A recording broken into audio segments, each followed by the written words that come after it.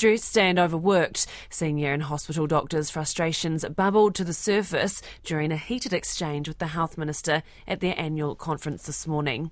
Andrew Little is refusing to say the healthcare system is in a crisis.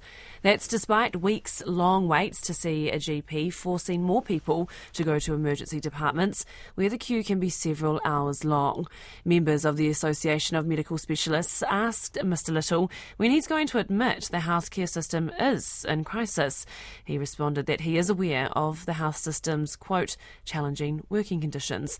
I asked Sarah Dalton, the Executive Director of the Association of Salaried Medical Specialists, Toi Mata Hauora, about how it went this morning and why it is important that the crisis is acknowledged by the Minister. It was really great. The Minister spent an hour with us and about half of that was responding to questions from our members. So it was a pretty good discussion, but I think there was some frustration from our senior doctor and dentist members that they felt the Minister was talking kind of whole of system, big picture, long term, was pretty reluctant to get down to nuts and bolts in terms of the current stresses that our senior medical workforce are dealing with. Specifically, what were some of the key issues that people from the floor were raising with the Minister?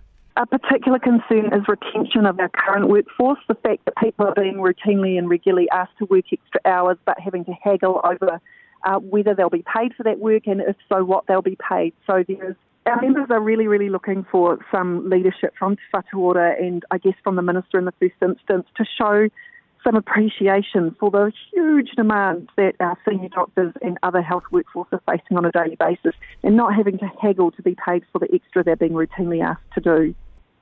You talk about that frustration that sounds as though it was conveyed to the Minister. Did the Minister address some of those issues, those more urgent, pressing issues that need those short-term solutions? To be fair, it's probably a tough spot for the Minister to be in because it's clearly a Te Whatu Ora leadership task to address those operational issues. But we certainly hope that his awareness of the difficulties that our members are facing daily and the frustrations they're feeling will be directed back to the board and management of Te Whatu Ora with a bit of a message to pick things up. We did also ask the Minister directly about the health crisis because we're very clear that the system is in crisis. And he gave a form of a response but still seems very reluctant to agree to that specific descriptor. So wouldn't go as far to say that it is in fact a crisis? No, he talked about challenging conditions and acknowledged workforce shortages. We also pushed really hard for increases in training places at medical schools and got some pushback from the Minister around timing issues and the need to liaise with, education and other sectors to put that in place. I think when it's really clear to our members what would help and how quickly we need to get these things going, some of those timeframes feel very frustrating. How significant would it be if the Minister did call it a crisis? Why is that important to your members? Our members feel as though the crisis is not being seen or heard from the Beehive, and they would really like that acknowledgement of what they are experiencing on a daily basis. One of the issues that we have is that they are knowingly giving care that they believe to be suboptimal. They are knowingly giving care to patients that they believe breaches the patient's code of rights. So when you're going to work every day and knowingly not giving the care that you know you should be giving, that is both demoralising and dangerous for the staff who are required to act in those ways and obviously for the patients in receipt of that care. Because we have been hearing from the industry, these concerns have been raised for quite a long time now, and the risks are that they've raised, that the workers are worried that people will die as a result. Do you not think that that's getting through to the Minister, to Te Whatu Ora, to the Beehive? I think if the message is getting through, there's no tangible response coming back.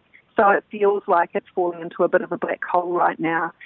So what our members are looking for is some tangible responses, some tangible acknowledgements, and some systemic acknowledgement that there are risks out there both for staff and patients in our system, and some commitments to look at what can be done as quickly as possible to limit those risks. So another really common theme at our conference is this feeling that in the process of standing up to whātua order, there seems to be a lot of local paralysis around decision making. So there are managers saying, I'm no longer empowered to make that decision, I have to send it up the line, that type of thing. It's very frustrating for clinicians at the front line who can see what needs to be done but can't get the leverage for some of those solutions to be put in place. And that was Sarah Dalton, the Executive Director of the Association of Salaried Medical Specialists, talking